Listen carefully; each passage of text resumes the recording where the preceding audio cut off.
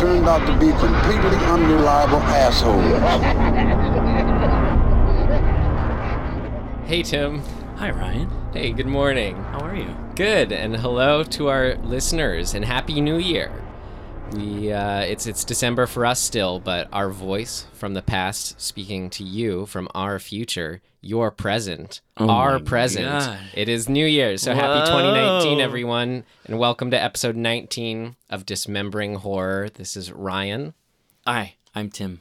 Great, Ryan and Tim, here we are, just for you. And we're going to talk about a Finnish film today, I believe. Finnish. Finnish. Those skins. Yeah. Is that appropriate? Can I call them scans, or is that like... I've never heard it before.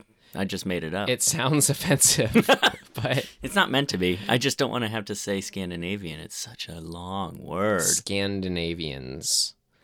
Scandies. It sounds even worse. Yum, yum, yum, yum. Let me eat those scandies. Do you have anything you want to bring up? I don't know. I'm ready to get into this one because previous weeks I've had to catch up with different things, but I don't really have anything. No. Okay. I'm kind of just excited to talk about this movie because I really need help figuring out what I thought of it. Yeah, I can see that. It's kind of a weird movie to deconstruct. So let's do it. Okay, so we're going to play the trailer here for Lake Bottom. Mikä paikka tää on? On hiljasta.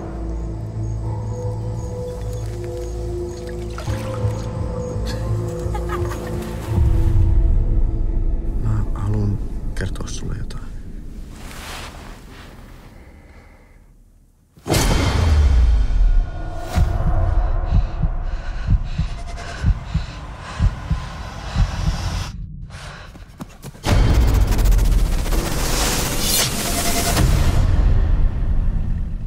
What a trailer.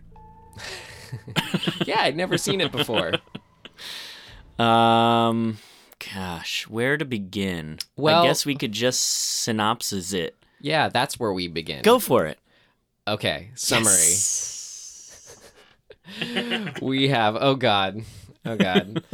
So two Scandinavian horror, not horror, but murder, true crime, thank you. Mm-hmm. Two Scandinavian teenage high school true crime boy enthusiasts coerce two female friends of theirs, acquaintances, to, unbeknownst to the women, join them for a recreation of a famous actual murder that happened. Probably the most famous, maybe, in at Finland. Lake Bottom, with the hopes of luring the original killer, or yeah, I think, yeah, for some reason, right? Because they want to prove that they're cool, that they could solve it. Yeah. Right, that's what they got accused of. But that's what I took away from it. There's my summary. And then twists and turns abound, whether you like it or not. Ever. Yeah. I mean, I even came up with some that weren't in the movie. Yeah. Well, it could put you in that kind of mode. Oh, this is going to happen. Oh, that's going to happen. Totally. Would you add anything to that? The only thing that I think is relevant is that one of the girls, the sort of, I guess you would call the main character, has sort of some high school trauma, shit going on. Right. Like she brought her... not ostracized, well, she brought her family shame. Yeah. By having nude photos taken of her while she was passed out at a party. Right. Which may not have actually happened as far as the photos were nude. Yeah, we'll get to that. Or something. Or that they were taken. Yeah. Twist. Right, or kind of. Anyway, how would you rate it? I think I would just say stream it. To you? Yeah. That's our rating system, is us talking to us. Yeah, I think just stream it. It's got some stuff that I like, but I don't think enough to spend $4 on. I concur with your Stream It rating, which is interesting because I don't know. I mean, part of I think why it's on this list. I guess I put it on there, but it appears on a lot of lists, and like looking at now reviews, it's on Rotten Tomatoes and all that. It has people only seem to like it. So I feel like we're the odd men out here. Maybe. So please, if you just watched this, well, this will know. become, I think, an interesting conversation potentially. Yeah. Between the two of us. Maybe at the end of this, we're gonna just switch it to buy. We're gonna wish we bought it. You know why? It's because we can't not be manipulated by the fucking attractive Scandinavians. They're too attractive. Right, and their beautiful parties. Right, when watching it, Yeah. even their parties are perfect. The lighting is so nice. Yeah, Tim was like, "This locker room is so nice." I'm like, I think that speaks more to how like American locker rooms are versus how I was elsewhere in having the world. flashbacks. High school. Okay. Did you? I'm going to tell you an anecdote right now. Okay. When I was in middle school, I was late for gym class. And I ran into the locker room and I was leaning down. I was like leaning against the wall, tying my shoe. And this kid, one of like four pretty rough kids in my class. He's like 5 years older than everybody. He'd been held back and all that. Troubled kid. But generally nice. Like, I never had a problem with him.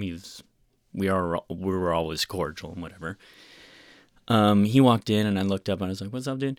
And he just sort of nodded at me and I looked down and I kept tying my shoe. And the next thing I knew, he was holding a knife to my neck. Whoa. In real life. And I, froze and kind of looked at him and I was like, "What are you doing?" And he had this like super intense, angry look on his face. Like he was gonna kill me. And that lasted a couple seconds maybe. And then he like pulled the knife away and his whole demeanor changed and he started laughing. He was like, "Ha ha ha, fucking gotcha." Whoa. He just needs to like... I was like, that... He just needs to like hold control, I guess, man. Wow. It was so intense. I never told any adult. Well, now you're telling the world. Now the world knows. I'm not going to name that kid's name. It was Watch your back, Tim. very intense. Okay. And then middle school. Middle school. Well, he was older, like I said. So I was probably in 8th grade and he was... So how old are you in 8th grade? 12? 12, yeah. Yeah, he was probably 15. That's a 16. good thing to set the tone for this film because one of the things that was interesting about it was it's based on a real life. No. This is what was Okay, interesting about this yeah. film. It's not based on real life murders. It's how It's do not you put it? It's not even that it... Well, it's predicated on the idea that... Well, I mean, this is any fucking story, so I don't know why they kind of said this at the beginning, but they kind of like, these murders happened in real life. There were murders that happened in real life. This movie is A version of those events. But no, That's what- but it's not. But it's not. It's a version of like what could have happened, Right, but I'm in response to the. It's Right. like, why did you even say that? Of course, that's what it is, Right. right? Like, Just to say that they were real things that had happened. yeah. So just say that. Yeah. It was confusing. It was. I agree. It was because very what I said, confusing. I'm pretty sure is what it said. Yeah. Was that this is I thought we were gonna watch something in the '60s that was an interpretation of what Yeah. had happened. That's not what we want. Do you think that was just lost in Finnish into But I English think- translation? So I think what they're trying to say is that this movie is not a depiction of what happened, but it is a depiction of a possible scenario that could happen in the real world of those murders, right. of those original murders, which is just to me a very odd conceit or structural sort of thing to put out there. Like, they're trying to say this movie exists in the real world. Yeah. They're trying to give it that weight. Right. Well, Based on true events kind of thing. yeah. But like post facto. Right.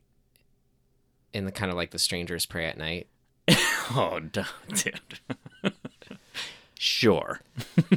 A friend of mine listened. Wait, but Yeah. this is better than that movie. Yes. Well, not according to my friend, really loved that film, Strangers Pray at Night.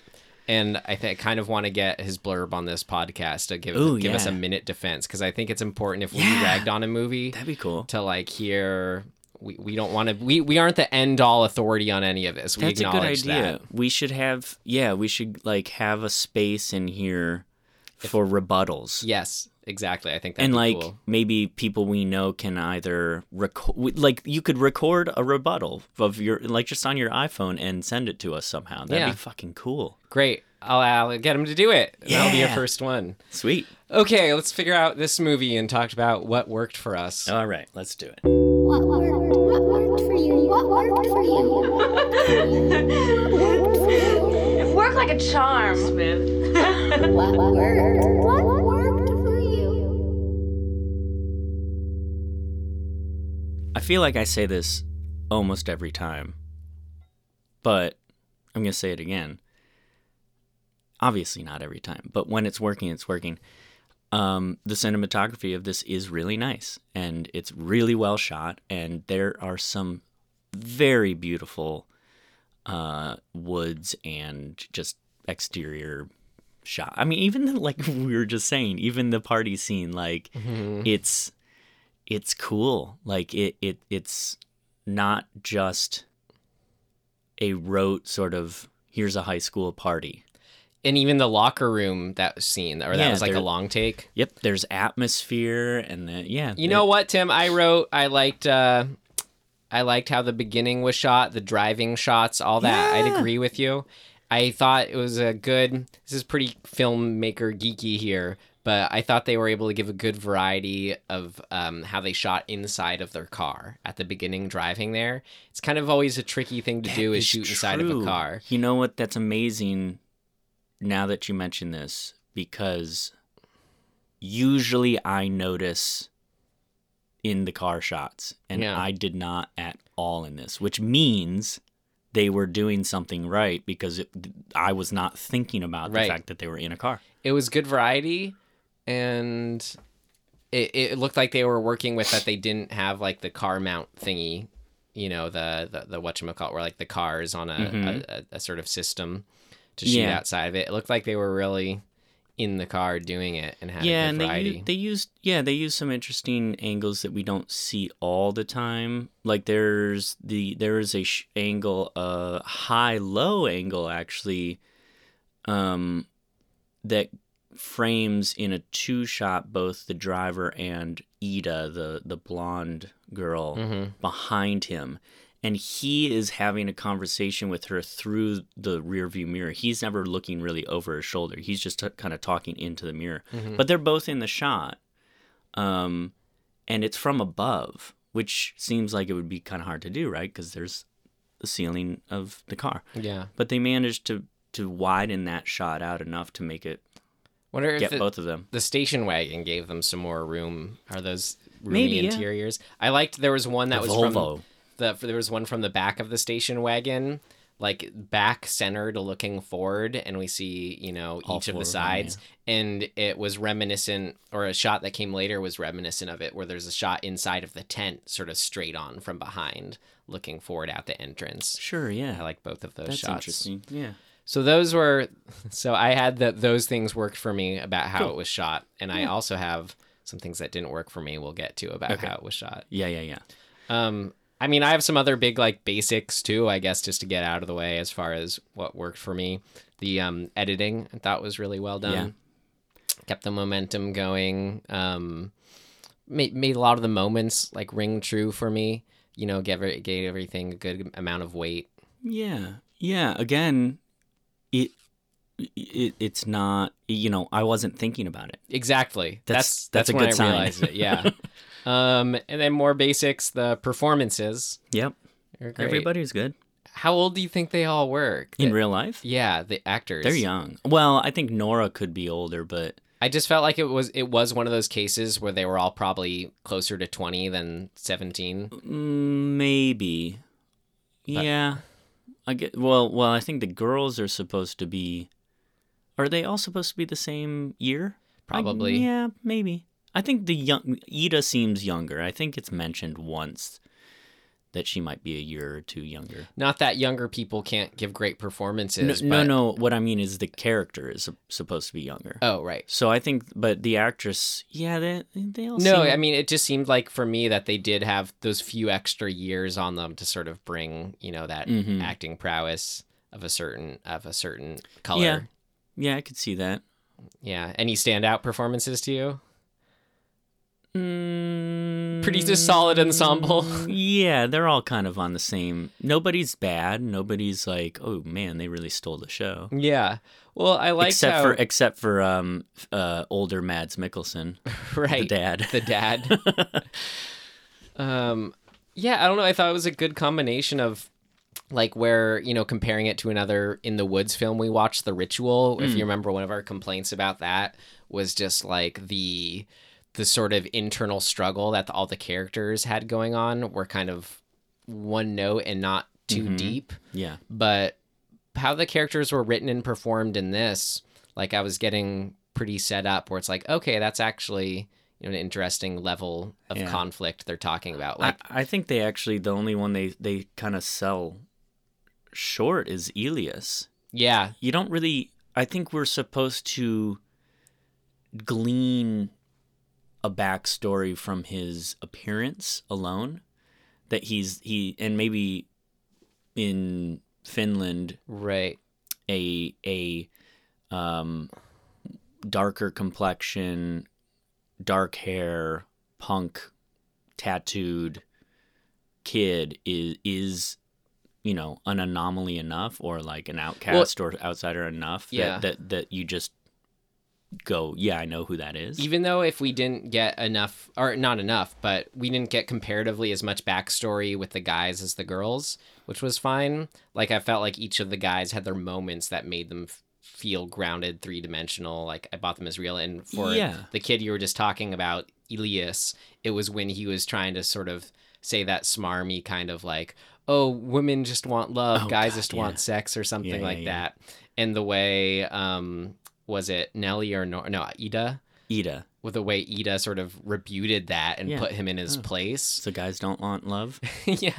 Right. Yeah. It felt like it was everything I needed to know about his character then in a way. That felt true. It was cool. Yeah. And then I forget, I think it was when I liked the moment where the girl, was it Nora asked Ate? No, it was Ida again. Asked Ate, the two blondes. That's how there were two brunettes and two blondes. That's how we're keeping track. When she asked him, it was, why did you say that to me about, what did you mean by that with saying like Catholic or Bible thumpers are only, everything's about sex to Bible thumpers. Yeah. And then the way he said, I don't know, I was just running my mouth off, I'm sorry, kind of thing. It resonated as a true moment. Yeah. I liked it. Yeah, that's funny you bring that up. That dodge, I guess, that human people in real life do, drives me fucking nuts. When you get called out on something, and your response is, oh, I was just joking. I was just in the moment. I'm always like, fuck you. No, like... But you're being called out for a reason. Yeah. It's true. Yeah. I mean, this is a true moment because people do this all the time. So it worked, right? Like it got me wound up. It was what I liked about it. Here's what I was getting at was rather than the sort of leaving the conversation at, oh yeah, you were just running your mouth, whatever. He like went on to sort of describe what was coming from it, right? Yeah. Yeah, did he? Sorry. I just had a better point I was trying to make that I lost when I was saying it. I apologize to everyone and you, Tim. I accept your apology. Thank you. Well, what else worked for you about this film? I mean, I liked the ride of it. I thought that it, like, kind of what you were saying, like the momentum is good. It gets to it, right? Like it doesn't sort of belabor anything. It's like it's well paced. It structurally sort of moves to the next moment well and effectively. And the moments are really centered around twists that happen, or sort of backstory reveals about the motivations of the different characters. Oh, there's no actual cabin. Oh, the girls, da-da-da. Yeah, and I think something that you see that doesn't work in other movies is they'll kind of get stuck on a particular moment and redo it a bunch of times. It's like you see the same basic conversation happening over and over again. Like we're lost in the woods. Like we keep going in circles, and then the conversation is them just fighting about that over and over again, which is kind of what happened in The Ritual. Ritual. You made me think of that before you said it. And you see that this doesn't do that at all. It's pretty much like each scene has is connected by a therefore. Mm-hmm. You know, it's like this happened and therefore this next thing is going to happen and therefore the next thing is going to happen, as opposed to and thens. This is kind of, I mean, I didn't have a whole lot, honestly, in, big things that worked for me, but I guess essentially I have something that you were just saying. It just kind of sounds like a backhanded compliment I wrote. It was pretty fun getting the story doled out. Yeah. Like we had, okay, so this is where, who did this? Oh, where the picture is real. Oh, like, I don't know. Yeah, I guess that's sort of what I mean. Like, we got on the ride. Yeah. Like, I wanted to know how they were gonna, like, what their fucking plan was once they killed the two guys. I was like, what? Now I'm interested. Like, how do you guys think you're gonna get out of this? Yeah, like, exactly. And you're not. Like, you're definitely not. And it was at that baseline pretty fun. That's like exactly what I want for a good like stream horror movie watching with a friend, which is exactly what we are doing. Like, I found there's certain movies where I feel like I should keep my mouth shut. And this was not one of them. Where I was like, I want to sort of comment on everything and I don't feel bad doing that. Because it wasn't quite, it was weird because it was set up, in this sort of stark grounded, I keep saying based on true events happened in the world of this film is I guess what it was. Right. Yet pretty quickly the tone switches to like, okay, but this is also has modes of a slasher film in it, like with the kills, like where it all of a sudden took away that sort of that somber air of like, you wouldn't want to speak during it. Yeah, no, I think this has kind of a, oh shit, what's the word? It's sort of like, it's almost in a weird way like light and airy kind of tonally. It's, even though the content is dark, it's got a bit of irreverence to it of like, hey, we're on this ride too, and we want you to be enjoying it, especially when the girls commit the murder and you get that reveal. It's kind of like it's shot in a almost like a fun adventure movie way, and you're like, cool. Yeah, with them having to get the keys from the lake. And yeah, man, like that whole sequence I really like. I love any movie where the plan, you think the plan is working and like the one thing is fucked up and they have to solve that fuck up. I love that shit. It's fun. It's exciting. It's like, oh, how the fuck are they going to get out of this kind of thing? I love that stuff. So them having to go back and like, that's a fun setup. Like having to dive down into a lake and open a body bag and fish keys out of it. Yeah. That like tickles a lot of things for me. Yeah. For one, I don't know if you notice it, but anytime somebody dives underwater in a movie, I have to hold my breath. I heard you do that. I have to. I'm like, I want to know how long can I hold my breath?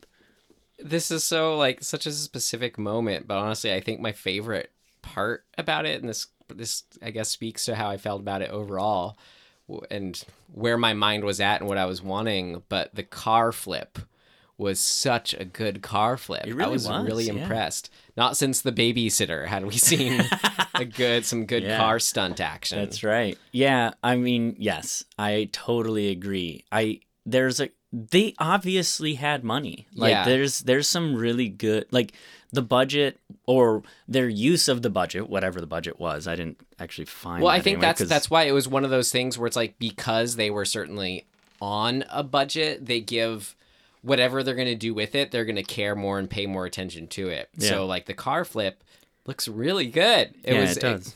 There are some beautiful shots in this too. Like beautiful, like in the woods. There's a point when Nora is in a kind of a little gully, and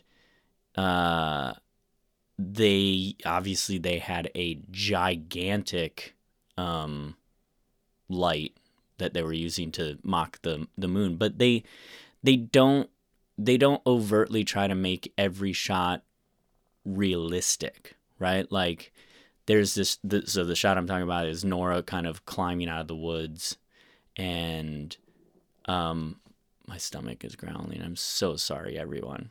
So rude. So Nora is climbing out of the woods, and there are, sparse trees kind of over her head, like beyond her. And that light that they're using is so brightly blown out behind that and creating this nice silhouette. And it's a beautiful shot. Like everything in that shot is in focus, foreground and background. Like it's really, really, really pretty to look at, and creepy and artistic. Like it's got a lot going on for it. And there's a number of those. So, I guess that's to say that even if aspects of the story are not, the greatest, I still really liked watching this because it's borderline slick, but not too slick. It's not Transformers where you're like, all right, there's too much. Or totally David Fincher, or maybe more. Sure. But even Fincher, film. I think, has some griminess to him. Yeah. I just think of maybe more like Gone Girl aesthetic of just as far as just how it's shot so deliberately. That's true. But there are really, I mean, the director of this movie, I think, is way better than the writing of this movie. I agree with that. So I'm curious to kind of investigate other stuff that I have a good amount in things done. that didn't His name work. is Tennelly Mustonen. Sorry. Mustonen. I don't know if it's you right. you just said you wanted... Damn it, he wrote it too. No, yeah, Well, he's a really good director.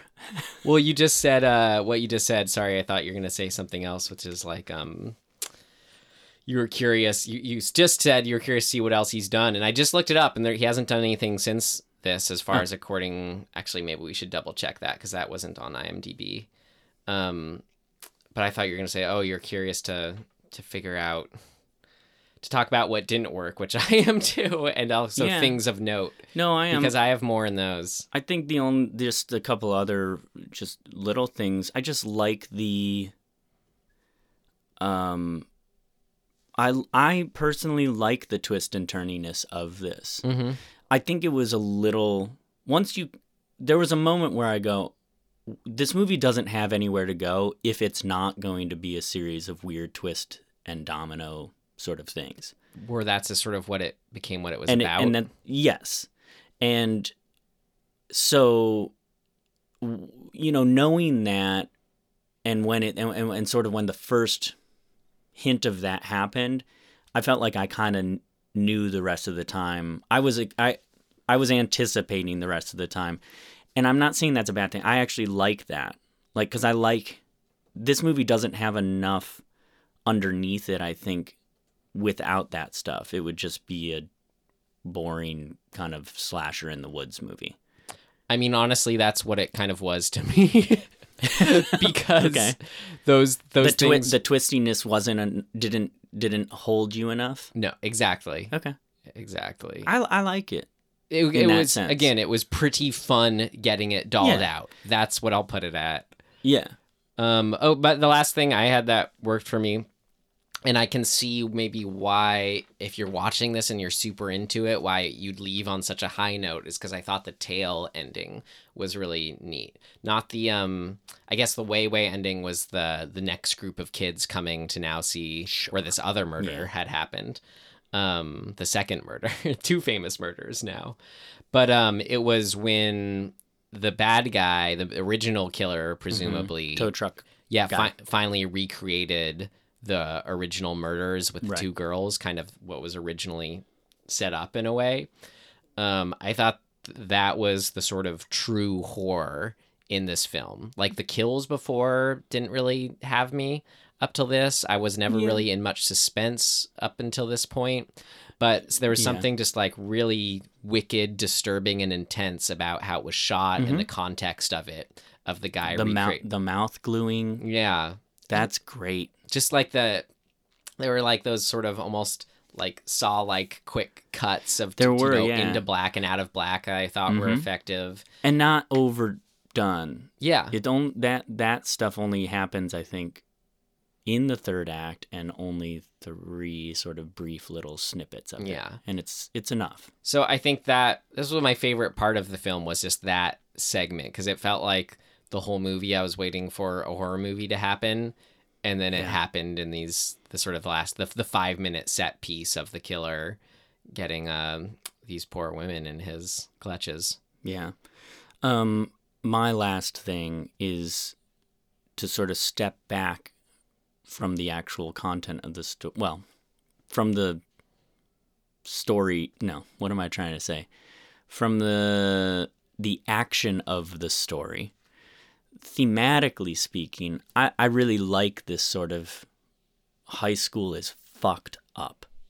And like kids' brains are not in a good place, especially if they're being fucked with. Mm-hmm. Right? And I think that there's a lot of cool and just sort of unsettling reality to the undertone story of what this movie is really about. Yeah, well, which was interesting because I felt like that was one I hadn't picked up on, but is totally is full on there. And then there's a couple others just sort of like, not quite themes, but like as if, you're trying to explore something, I guess themes, exploring ideas. But it was like there was a handful going on, and when I tried to connect them, they weren't all necessarily there. It felt like there's a lot of ideas at the undercurrent that you could at any given time latch onto, but they never coalesced together. No, I agree. So that's why I had a few things that were like worked for me in that same sense on their own, but I think I ended up putting them in things that didn't work for me because it was like as a movie, not quite enough. As a whole, it did actually ended up detracting. Sure, I get that. Yeah. Well, can we talk about all that? Let's get into it. What do we call this? Things that did not work. Yes. It's not ready yet. Seems to work okay. No, something important's missing. What did not work?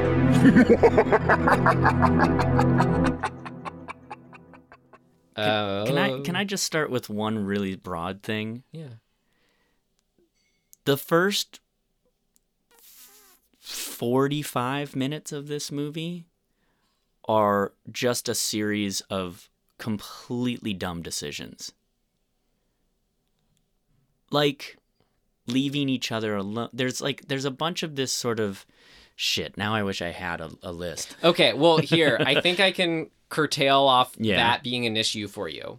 Because what that sums up what was my main qualm with this film. Like, where you said stupid decisions being made. Mm-hmm. That wasn't bugging me in that sort of direct sense that you just put it at. Because I could tell that they knew that the writers, the filmmakers, these were aware that these were sort of annoying genre conventions or like things that, happen in horror film, whatever. Yes. So like my kind of, how I summed up what didn't quite work for me is that like the screenplay, maybe more than the direction, it felt like they were aware of these genre conventions, and like you read the reviews for these films and they're all like, oh, it plays on these tropes and usurps genre conventions, but yet it demonstrated the knowledge but never did anything with it for me. It never used that to its advantage.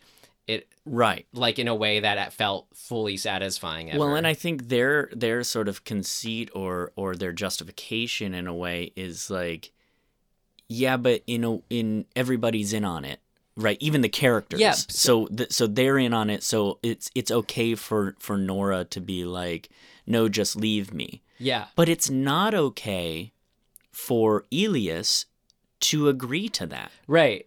Like, that's fucking insane. And it doesn't put her on your shoulder and get the fuck out of there. Right. Right. So to me, it's such a fine line between maintaining the twist and the sort of the what am I trying to say? Well, it's like the story, the things that people know. Yeah. The things that are like how they're 2-3 steps ahead of us. Right. Maintaining that, but you still have to have character logic. And if one of those characters isn't in on the thing, Yeah. and they do something completely illogical, they better get convinced to do that. They can't just be like, okay, sure. I guess, yeah. It felt like I just said 2-3 steps ahead. It felt like that was in a bad way, where because it was only sort of like looking ahead to what was going to happen now, I never was really fully enjoying it as it was happening. Like the perfect example, I think, is I remember when you were like, you called this tent scare where it's like, oh, he went off to pee and he's not coming back. And you're like, I bet you $1,000 he's going to scare him. And I'm like, well, yeah, of course. But then I knew at the same time that the movie was aware of these conventions. So I thought maybe it wasn't going to happen or there was something going to be different with it. Yeah, that they would do just a little different version But then of this. it did happen. And it happened exactly the way but then it you always see, does. But then you see that was still intentional because that was used to set up this sort of then reoccurring thing of like, oh, they're just teasing us. Oh, they're just teasing us. So it was one of these examples that people reference as far as like being aware of genre tropes and playing on it. Yet why that doesn't work for me is because it's still played as a lame false scare when it happened. Just like it's like they were aware of that. That's kind of why I started off saying in summation, they're aware of it happening, yet it doesn't use it to any benefit. Well, and I think we talked about a similar sort of construct during Insidious. It's kind of the same thing as using the jump scare to prime, and when you do it 2 or 3 times early on, we're spent, right? Like we've already gotten the adrenaline rush from the first few that got us to kind of jolt. And so by the time you get around to actual content that's worth paying attention to, you're no longer primed up. You're none of that ends up being scary because you already had the spike of adrenaline and now the come down from it. So it doesn't quite pay off. I think a better version of that is kind of what you're saying. It's like, get the audience thinking about the convention.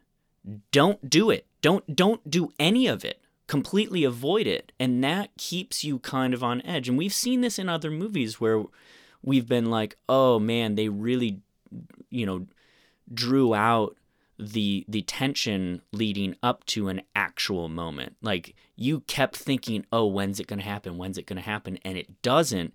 And that gets you fucking way more primed for when a thing does happen, especially in a movie that is a twist movie. Don't set us up to go, oh, I know a twist is going to happen. Fucking make us surprised when the twist happens. Yeah. Because if you do this other thing where you're kind of leaning in and pointing at it, well, it was though. Then we don't care. They were, yeah. I mean, I already said it, but it's like they at the expense of them saying, okay, we're doing the twist, even though you weirdly know about it. We're not weirdly, but even though you know about the twist, we're doing it anyways in service of this later thing. Right. It's still just makes it so you don't enjoy it when it first happens. Like that's what I meant. Like it was at a weird trade-off. I agree. And I still kind of enjoyed it. Yeah. I just had the but thought, it could be done better, I think is yeah. The lake dive scene, which you were just saying when I was thinking about it, it was pretty cool. But then I just added to what didn't work for me about it was I can't think about why it mattered to have it at all. It just seemed like it made the movie 10 minutes longer. Well, I mean, it is just conflict roadblock kind of thing, hurdle to get over. They fucked up. Yeah. That's good. I don't know, but it's like nothing else. They weren't. I wanted to see them like that's why the actual killer was able to catch them. It is. Because when she was standing on the rock yelling and shit, he's across the lake with his flashlight. They Okay, show great. that once. I just want to make sure that maybe So, now you know. now it did not work so much. But having said that, shut the fuck up. You don't know if anybody else is camping around that lake. You're sitting there on a rock yelling full fucking force like, Actually, she does know someone was camping because she saw. yeah, she saw it earlier. Yeah. She knows somebody's around. What the fuck, dude? Like, shut up. Stop yelling. Like, be secretive. Be quiet. Like that. We would get more into it. Instead, she's up there being like, Ida, you got the keys to the car of the boys that we just killed. Yeah. It's like, dude, what? Shut up. Well, I mean, I kind of like that as far as it's She's dumb. Well, it's showing the sort of audacity of someone who's the killer themselves, Yes. thinking that they're invulnerable. Yes, and I think she's... I'm not trying to shit on the character too much because I think that there's some cool stuff in making Nora this basic fucking psychopath, right? Like, her motivation is so misguided, and she really is the antagonist of the Right. film, right? Like, she's the one who sets all of this emotion. She manipulates her quote-unquote friend's life in order to have her for herself. Right, because she has a fucking high school crush. And that's what I mean when you get into that. Like, I like getting into that. The idea of, like, when you're an adolescent, you do and think crazy ass shit. Where's the line between that and being a complete and actual sociopath or psychopath? Like, it feels, I think, for all, a lot of people on either side of it, whether you're the kid or, the parent or whatever, it feels like a very fine line at times. Yeah. And I think exploring that of what it feels like to be an adolescent is something that's fun to play around with. They don't lean in too hard on it in the thematic sense. It's just kind of there, and I got it. Like, I took it that away with me, where I'm like, I like that. It's fun. Mm-hmm. But they're not heavy-handed about it. I just think it's a cool theme. Yeah. So I'm cool with her being a maniac. But also, if she's smart enough to plan all of this, she should be smart enough not to shout on a fucking rock at the lake when they're standing over bodies that they just dropped in it. Right, but she's not smart enough to plan all of it because she didn't fucked get up. away. Yeah. Well, yeah, so there's some nuance, I think, here that you can play around with as a writer, where you can do stuff to kind of show the audience. Like, for example, Halloween actually did this a little bit. Remember with what's the fucking doctor's name? Loomis? Yeah, not Loomis. So Not Loomis has a scene or two before we see the twist of him turning and being crazy, where he's acting fucking weird and frantic and unpleasant, and I thought, God, his acting sucks, and then you realize there's a point to it. You could do something like that with her too.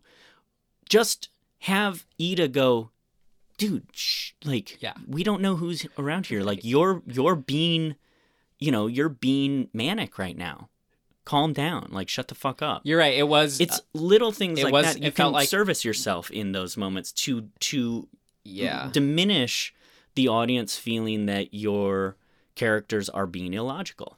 It was, if you're saying this movie kind of wrote an interesting balance between being like realistic and not realistic, it was one of those where, yeah, situationally it should have been more realistic. Right. It felt like it was overlooking something. Yeah.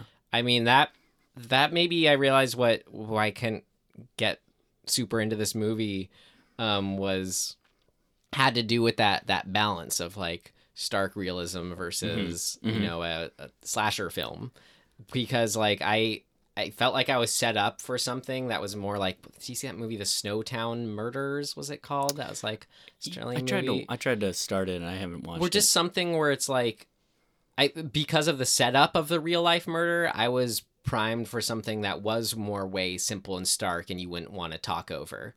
Like something that was that level of seriousness. But then it was just this... It never was that. Yeah, it was... I don't think it was intending to. Right. It became a very character-centric and a kind of more screenplay-y kind of way. of It's a movie. going, It is a movie. yeah, going with these twists of the characters. And so, yeah, I'm like, okay, well, it's kind of fun. But I don't know, just that setup, I felt like would have been a more interesting setup for, like, I really wish it was just, the delivery of the movie that it set up. I would have much preferred that, where it is like these two boys get these two girls to come out with them.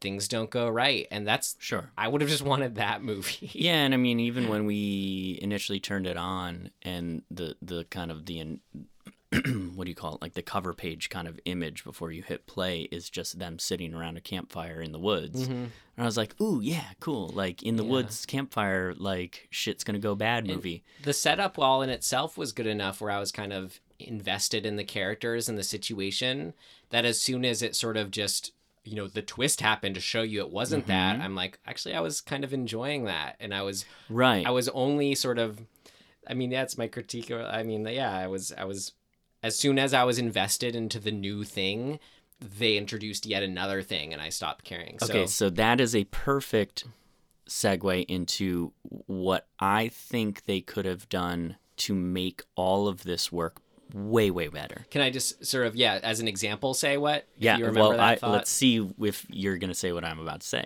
Well, yeah, just that like I was never able to sympathize with the characters or the situation entirely because of these new things being introduced and it becoming about that. So that felt more, it felt like I was only ever sort of teased with sympathizing with the characters and situation because of the twist. Because of the twist happening in such a way where it's like, as soon as I started caring about the characters and situation, a twist would happen and completely change it. Well, and also, like if you were feeling any sympathy for either Nora or Ida, the second we know that they planned this, we're like, right. Well, okay, well, my sympathy for them is gone. So as soon as I was, as soon as I was into like the actual setup story of the boys is luring them out there, and sympathizing with the women, then all of a sudden the twist was that it was the girls.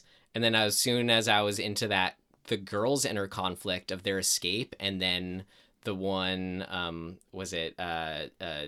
Nora kind of taking control over Ida and like hitting her in the face and all that stuff. Yeah. So as soon as I was into that conflict, then all of a sudden it was the killer again. And I felt no real sympathy for the girls at that point. Well, and you had said too, like in that moment, suddenly they're best friends again. Yeah, right. All of a sudden, so it just like completely. Which maybe that's just high school. Yeah, it is. But it as far as my investment in it as a story, it's like completely nullifies.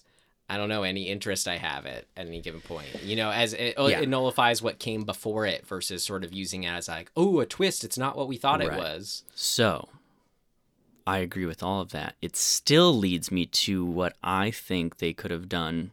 And I think it would have solved this. It's a different movie though, but because of how they set all of this up and we spend the first maybe half, probably a little more than half of the, well, no, we spent about half the movie thinking it's one thing, then we get twist, it's the girls.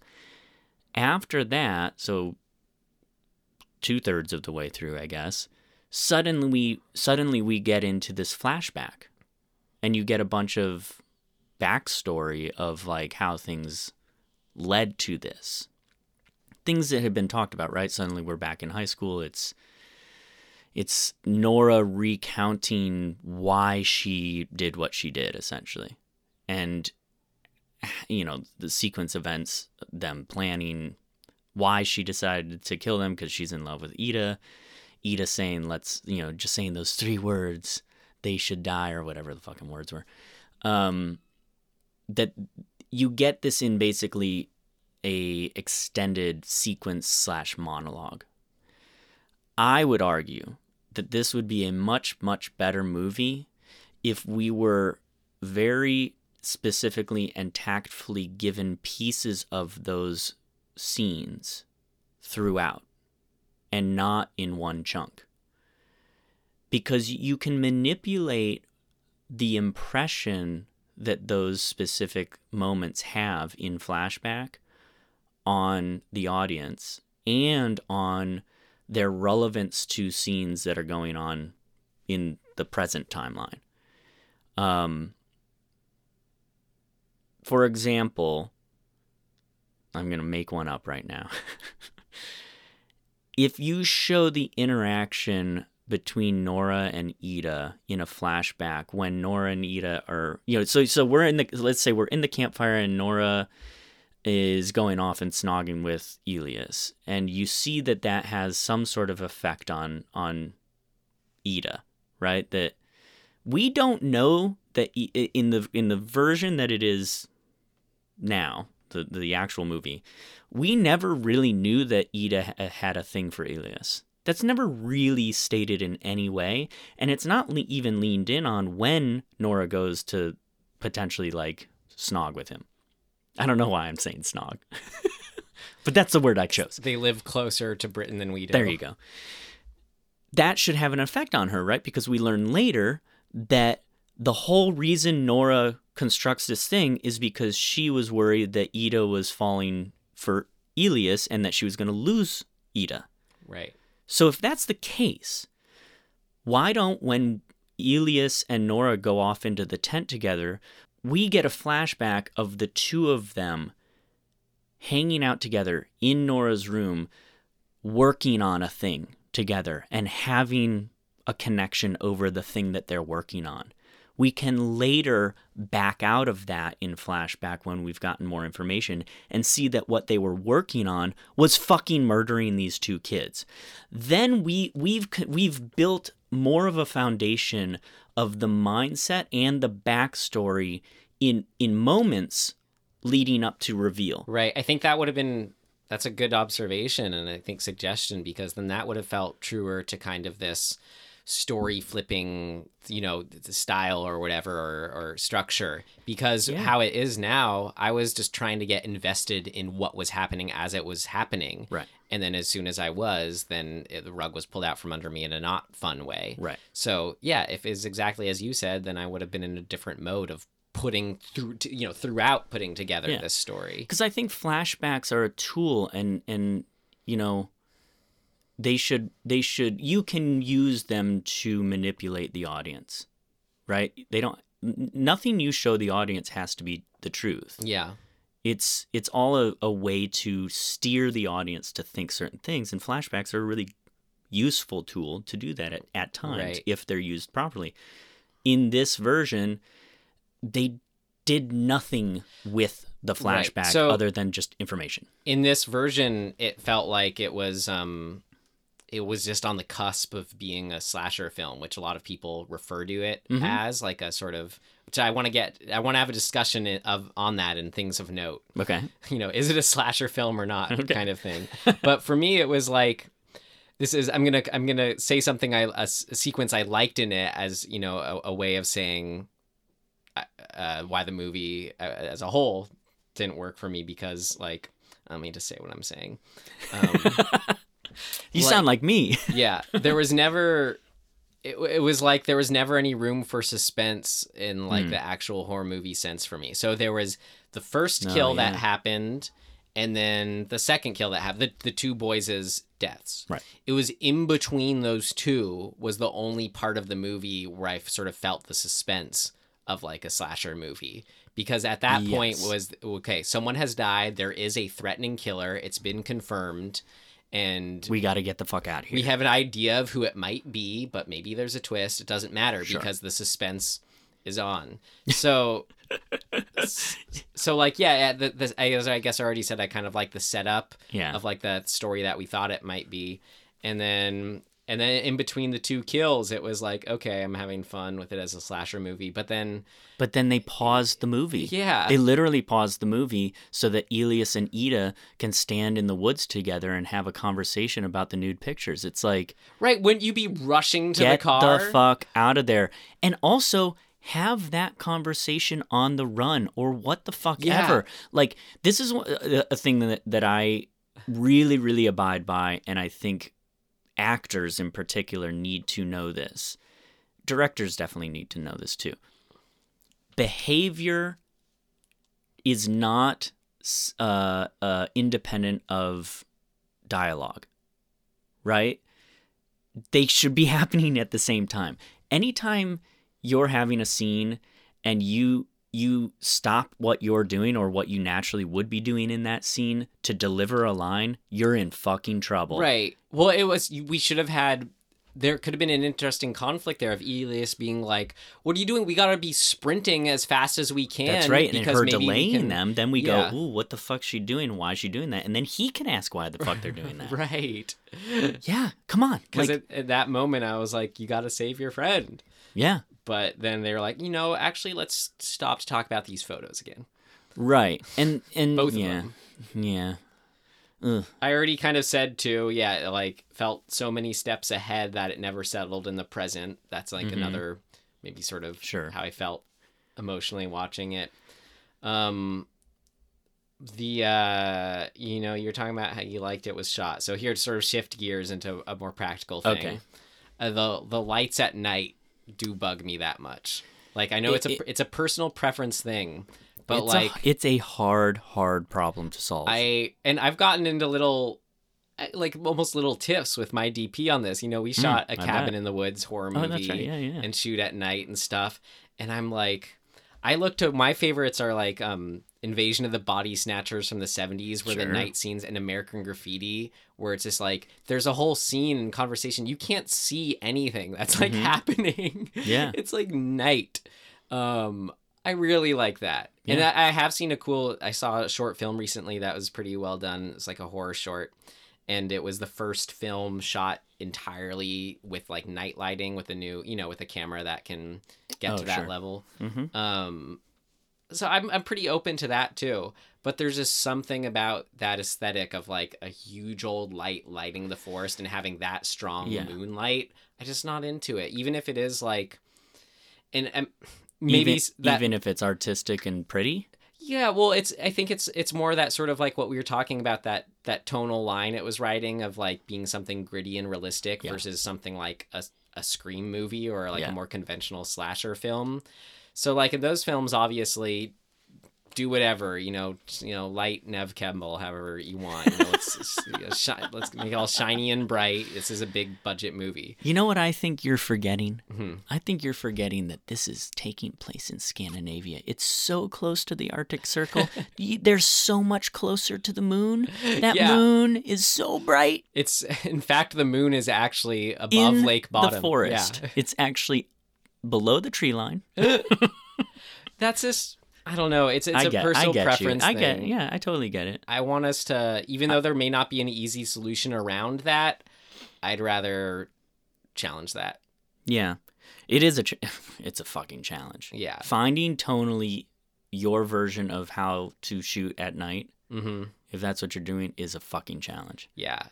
So good luck. I think it was, again, just what I was wanting from this movie is just wasn't what it was. Yeah. Where like I would have been down for a conventional, stark, kind of eerie, moody, something that's, I wouldn't want to even call slasher because of the based on true events thing, but something that can really get under your skin, which it could have done off the Ooh, that's initial an setup. interesting point. This is what didn't work, I guess. It never got under my skin in any way. Only that tail ending that I said, that sequence for me was really stand out, unsettling.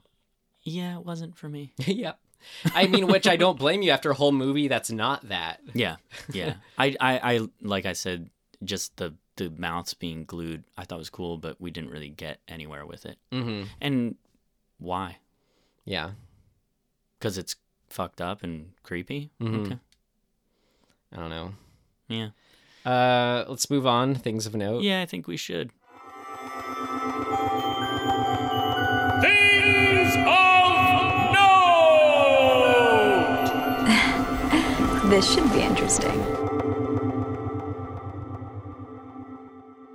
So I had brought up, is this movie, is it so aware of slasher conventions that it doesn't even, you can't even call it a slasher? Because that's what people kept referring to it as a slasher film. In one review, it's like, I want to see this guy take on the Friday the 13th franchise. And I'm like, no, this was not. No. This is, as far as a slasher movie, it was kind of It's the not. worst. Yeah. It's not a then slasher bad movie. It's not at all. I mean, I don't think it is at all. Right. The setup seemed like it could have been a slasher film, but as soon as Sure.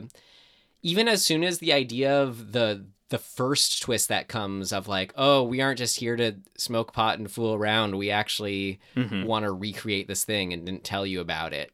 Even that sort of started skewing from what felt like a slasher film. It started feeling like, okay, this is the sort of more story elements than I even, need or want. It could have sustained being a slasher with that.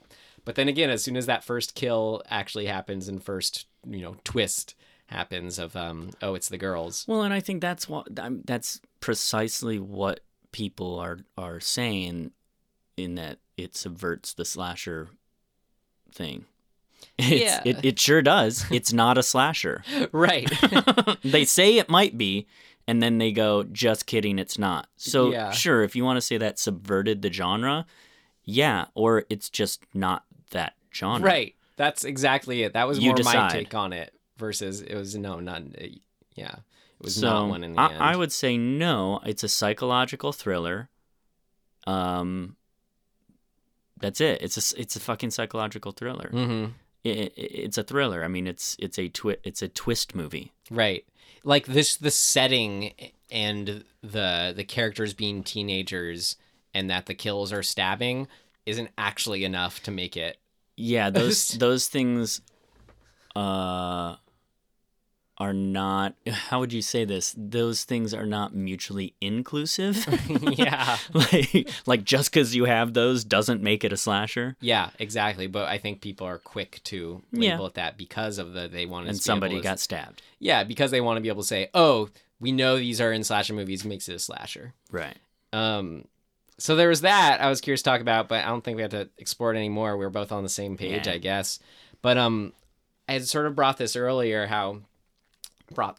earlier, how what you said something you liked about it was the sort of like extreme high emotions when you're a teenager and like the different ways to deal with that. So I'm like, yeah, that's true. That was in there. That's interesting. But there are these other things going on it too. So, So what was kind of interesting was how those things in themselves yet. Okay. Let me back up here. So the one that I latched onto out of those was I liked this stuff that was like it's about people's obsessions with true crime kind of thing. Yes, and which I it's a bit. I love true crime. Yeah, like I listen to multiple true crime podcasts. Especially when it's a case that's like, oh, this occurred in 1960, because it almost takes on a more lore that we can detach from and feel less guilty about being so interested. I almost said enamored, but because it does get us excited, and we hesitate to use the word cool, but like it's equatable to how we feel. So is what you're getting at is that you present this thing that is of high interest and that people get into, and you kind of never do anything with it? That's in my what didn't work for me for sure. And we could have mentioned this in that context. Because that kid, there's this whole, like, his whole character and motivation is predicated on being interested in this true crime thing. Mm-hmm. Or this murder. And that, there's no real thread. Yeah. But, okay, again, what was interesting, this is things of note here. Right. What was interesting to me about it. Shit. And remember, like, what I was saying, like, even the actual ending of the new group of kids showing up, which was like, oh, presumably now they're kind of there for the same reason. The more recent murders took place, too. They're there for that. So those, all interesting ideas and sort of a through line. But I guess, what I thought was interesting, how this approach to it sort of put them in the clear as far as coming across like as more offensive than if they had just or not, I don't want to say offensive, but it's like they were less apt to be disrespectful to the original murders. Oh, that's interesting. You know what I mean? Like maybe they kind of shied away from going down a pathway where they're really exploring those because they were actual murders. Yeah. Yeah, you might be right. Yeah. You know what they say? Nobody's as polite as a Finn. Is that what they say? I don't know. I just made that up. But they seem real nice. Yeah, exactly. No, and it is, relatively smaller country. So like these, the original murders that happened, it's like everyone knows about them. Yeah. And I think I read in a review, the director's like, oh, everyone is somehow connected to someone who is Wow. involved with that, That's crazy. like everyone knows someone who Wow. who's, was neighbors with one of the kids or whatever. Huh. That kind of thing. I do think, kind of on that same note, and just kind of because, like I said, I find true crime stuff fascinating. This is a very interesting case and unsolved. Like there is no, they have no fucking idea who did it. And even just reading the Wikipedia page on the actual murders, it's got some. Well, here's what I thought was Interesting really information. interesting about the case, because that's I didn't read too much about it, but that's what I know is the surface level thing is like it's an unsolved mystery. So Yeah. I assumed, oh, that means they all died, but no, there was one survivor. I thought that was really interesting In the original case. In the actual original I case. know. So it was And that dude, he suffered terrible injuries and mental trauma. and also. Fuck. Sorry, I never like to swear. I let Tim do all the swearing on this podcast, I bet. But 45 years after the murder, he was put on trial for the murder. Whoa. Yeah. So, like I said, this is a pretty interesting case. 44 years, sorry. He was arrested, blah, blah, blah, blah, blah. Oh, wait a minute. Maybe I'm misreading this. Read into it, because it's pretty interesting. Because there is this weird overlap of him getting arrested for being that he was drunk, and I'm not doing this service at all. Like, read the Wikipedia page. It's crazy. Great. Well, that we should have read it, and then we could have reported the more interesting things about it. Read it or don't. There's a lot, and it's like we could go down this rabbit hole way too fast, and then this podcast would be 2 hours long. So, You mean it would just be you just reading the Wikipedia page? yeah, Yeah, we don't need that. somebody else has done it, I'm sure. My last thing of note, and I think another review I just called this, but that the film crew was unable to shoot at the real lake bottom due to an Angry Birds theme park being built near the site of the murders. What? Oh my god. So, There's a lot to unpack there. right. And maybe 5 years from now, Tim, you and I can get our picture in front of the Angry Birds theme park where this murder happened. Jesus It's film Christ. What reviewed. the hell? Isn't that crazy? Oh, here's the perfect spot. Yeah. What? And that it's an Angry Birds theme park is being built at all. Is I like have an enough. idea for the sequel to Lake Bottom. What? The owner of the Angry Birds theme park is actually the original killer. Mm-hmm. And a group of kids go to the theme park and uncover his diabolicalness. Right. And then you can have all sorts of fun theme park deaths. Right. Maybe he's just building the Angry Birds theme park to do like a real human Angry Birds, with Yeah. like He's trying to attract more kids to kill. Angry Birds, like high stakes Angry Birds, like real life Angry Birds. Because the game is like you're throwing. And you're trying to these kill murders. birds or something. You're shooting birds at pigs. Okay. Yeah. So you could be shooting kids at kids. You should. This is so dark. The original murders were blunt force trauma, so maybe he used an angry bird originally. Which I think does whatever we're giggling at here. I think it does get at like so fucked up. I think you could argue, and maybe this is a thing of note. Like, I don't think someone would be wrong to just say that even this movie and the approach that it took, like where I said how it distanced itself by getting us to sympathize or like empathize with people who are just fascinated with these murders. It feels less at risk of offending anyone or being disrespectful. Right. But at the same time, I don't think someone would be wrong if they were like movies that do this at all. Just like imagine if that was like your parent who was killed or or someone you knew. Like, how would you feel if Lake Bottom? Well, and where do was you draw made? the line, right? Like, where do you draw the line between creating art and protecting people's Right. sensitivities. Titanic. Like, I mean, yeah, Jesus Christ, every war movie ever. yeah, I know. And that's, I do have that internal dialogue a lot of like, no, I mean, because I'm a filmmaker, I will always fall on the side of like, it does more service to help us preserve and understand. And potentially talk about it. Yeah, what happened. Yeah. Unless it's Strangers Pray at Night, then it's just exploitation. Yeah, there's a line. We have to figure out what it is Yeah. and try to be on a good side of it. So this was just a sort of newfound territory of that whole line exploring. Yeah. I thought. Yeah. I think, here's the thing. They could have made this exact movie and it could have had nothing to do with Lake Bottom. Yep. Or the history of that. Yeah. So they are, in that sense, exploiting the fact that this murder happened and the name recognition of it. It probably is just because they're from there, the filmmakers, I so agree. they know about it. And But they inspired it. they are using it for that reason. Yeah. Right? Like, Yeah. to some extent. I felt like since they're there and everyone knows about it, it's Yeah. like, well, why I'm why not- fake it if we can Yeah, just... I'm not against it. I'm just saying like that's a large part of their consideration. Yeah. I have one thing of note, which I think would be interesting to ask somebody from Scandinavia. So, using the name Nora for essentially the antagonist, it makes me think of the most famous Nora in theater history, which is Nora Helmer, which is from an Ibsen play, a Norwegian playwright,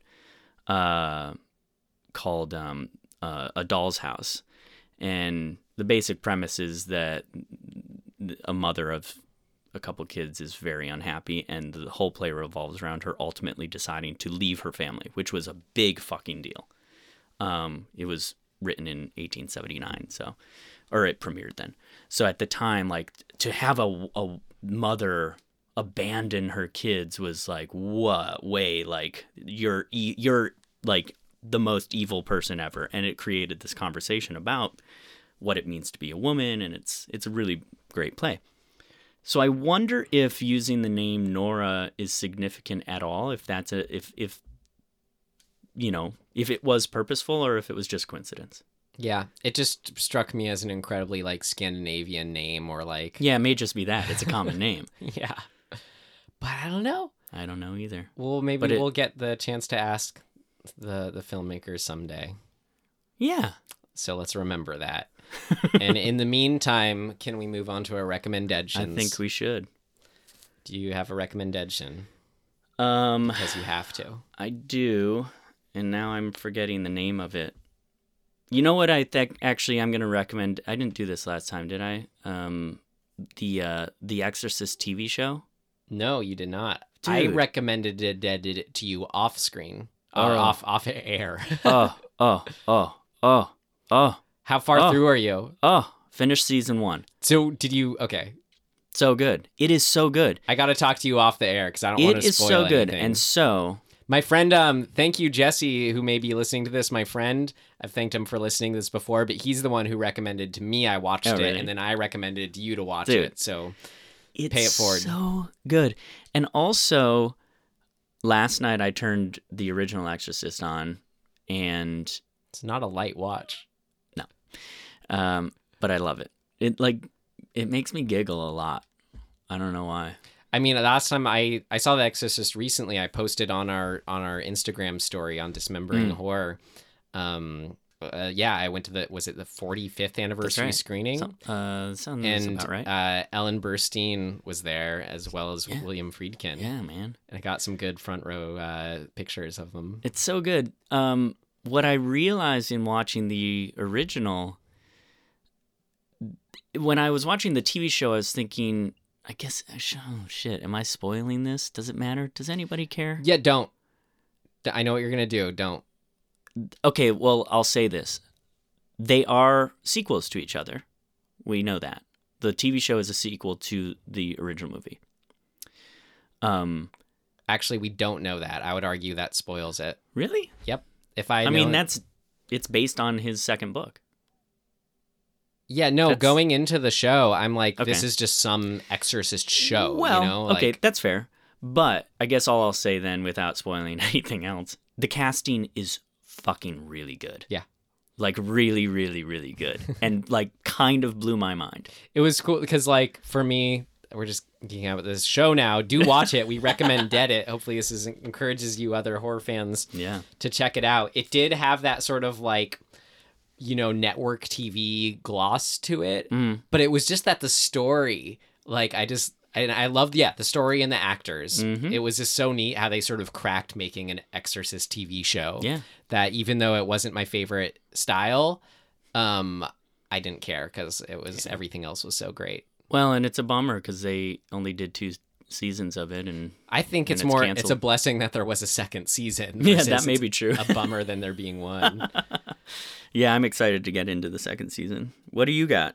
I recommend Dead, another podcast, because we had recommended it some before. I don't listen. It makes it sound like I listen to a lot. Maybe I am more now. I like the more like limited scope podcast, you know, where it's just like, oh, like you just had me listen to, you recommended You Must Remember This, Boris Karloff and Bela Lugosi. I've been enjoying that. So this was one I've always had this fascination with Natalie Wood's death.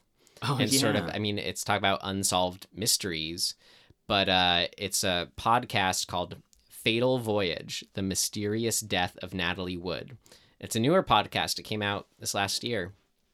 And it really, it delves into it in that sort of fully investigative way that feels Cool. like it pays respect to her, does it, and is it's extremely cathartic for someone who's just like, can we just talk about like what even happened and pick it apart? Don't we owe the situation that much? Yeah, and stop talking about the weird like rumors around it. Mm-hmm. You know, like there's all these fucking like conspiracy theories and whatever. It's like Right. those may be based in something, but like let's stop just throwing that out there because somebody said something one Here's time what's and it sounded cool. It parses those out because there's Good. some things you'd hear about it and you'd be like, oh, whatever, that's just a conspiracy theory thing. But like then in this context, it's like, no, there was actually people on a boat nearby who heard a woman screaming. Yeah, that's what I'm saying. It's like I would rather get down to the nitty gritty of why that the conspiracy theory even existed in the first place than just throw it around willy nilly. Yeah. I just used, by the way, I just hell yeah. used nitty gritty and willy nilly in one sentence. Let's get into the nitty gritty willy nilly of it. You should check it out. That's cool. Fatal Voyage: The Mysterious definitely Death of listen to Natalie that. Wood, and the boat captain is like the one of the sort of central figures in it are the boat captain and Natalie Wood's sister. Okay. And the boat captain speaks so lucidly and just strikes me as like a really affable person that he's just one of those people you only believe him when you read it versus sort of this like the Robert Wagner side of the story of like blah blah blah, like he's just writing a book to get money and sort of people. Uh-oh. Yeah, please check it out. Do I don't trust Robert Wagner. please do miss. As Yeah, far me as I could neither. throw him. And it sort of sickens me now to see like him and Austin Powers and just fan conventions. They do confront him at a fan convention. Oh shit. So it's like you hear like this is Cool. what lying manipulative people sound like, his response, and they get a psychologist to speak to how he responds. Anyway, Yeah. please do Miss Wood a service. It's such a tragedy what happened to her. I'm kind of obsessed with it if you can't tell, and I think that's why it's like just so it's so sad. Well, and I think this speaks to kind of a larger point about why we're interested in this stuff. It's not because we're, we like the macabre or we get some joy out of it. It's actually, there's something deeper to it. It's that we are interested in injustice. And I think that's also part of why a lot of horror films work, because it's pointing at the fact that in the world, some crazy shit happens and horrible stuff happens to people, and watching how they deal with that is important. And so I think I'm always reluctant when if I'm introducing to a stranger that I really like true crime, there's a little bit of tentativeness because, they might be like, what the fuck's, like, are you a psychopath? Like, what the fuck? Why are you into this dark shit? And it's like, because it matters. People have been killed. Like, we should know and find out and seek justice for that. And learning about the psychology behind why certain things happen and people do certain awful things is fascinating because it gives us a better sense of what it means to be human and to live among other humans that have suffered tragedy. And to shift that more from true crime to horror films, it's more of a self-reflexivity that occurs. Yes, exactly. Which is, I hope this is an ongoing question in our podcast we touch on, because my dad will always ask me, like, so why, what do you like about horror movies kind of thing? And I never have too much of an easy answer because there's so much I've read and people have said so much about it. But for anyone who asks that, it's usually feels like you automatically could never explain it. Yeah. So I think that's where I get tripped up and why it's an ongoing, interesting thing to explore. How about you get that hat out, Tim, and we figure out what we're watching next week? Oh, I forgot that's what we do here. Where is So why I say you have the hat? Great, it's right there. Yeah, it's in its spot. It's on its shelf. Wait, did you pull last time or did I? You did. Okay. You said, I remember you saying Lake Bottom. Oh, that's right. I got so excited I wanted to pull. This is why we take turns. What is it? What is it? What is it? What is it? What is it? What is it? Maggie. Maggie, yes! Arnold! From 2015, Arnold Schwarzenegger zombie film. Have I ever told you that Arnold was like my... You know how every kid has like I mean, maybe not every kid. Lots of kids have like their go-to sort of action hero when they're little. Stallone or Van whoever Damme or it is. Schwarzenegger. Right.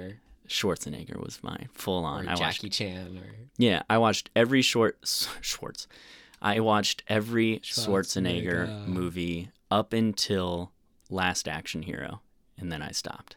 You mean you didn't see the one where him and Sylvester Stallone escape from a super prison? Oh, I actually did see that one. I watched that too. And now we get to see Maggie. Cool. I'm excited. 2015. Me too.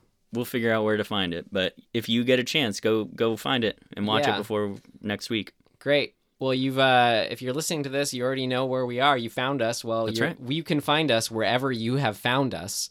And you can also find us at dismemberinghorror.com. Yeah, and on iTunes and all those things. And also tell a friend. Yeah. If you're into it.